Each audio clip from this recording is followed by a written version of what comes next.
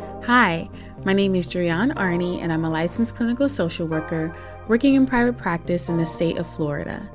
Welcome to the Cultivative Conversation podcast, where I engage listeners in conversation about mental health related topics and use questions designed to assist with exploring themes of gratitude, nostalgia, sharing and learning, to normalize mental hygiene, and to invoke togetherness and intimacy through conversation.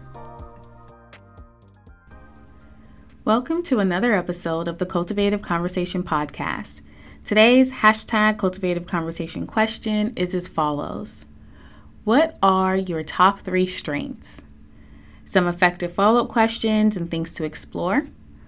What is your definition of a strength? What makes these strengths your top 3? In what areas of your life do you find these strengths most helpful? And what experiences have contributed to your development of these strengths? I hope that these questions help with building connection, closeness, and intimacy in a relationship that is important to you. Talk to you again soon.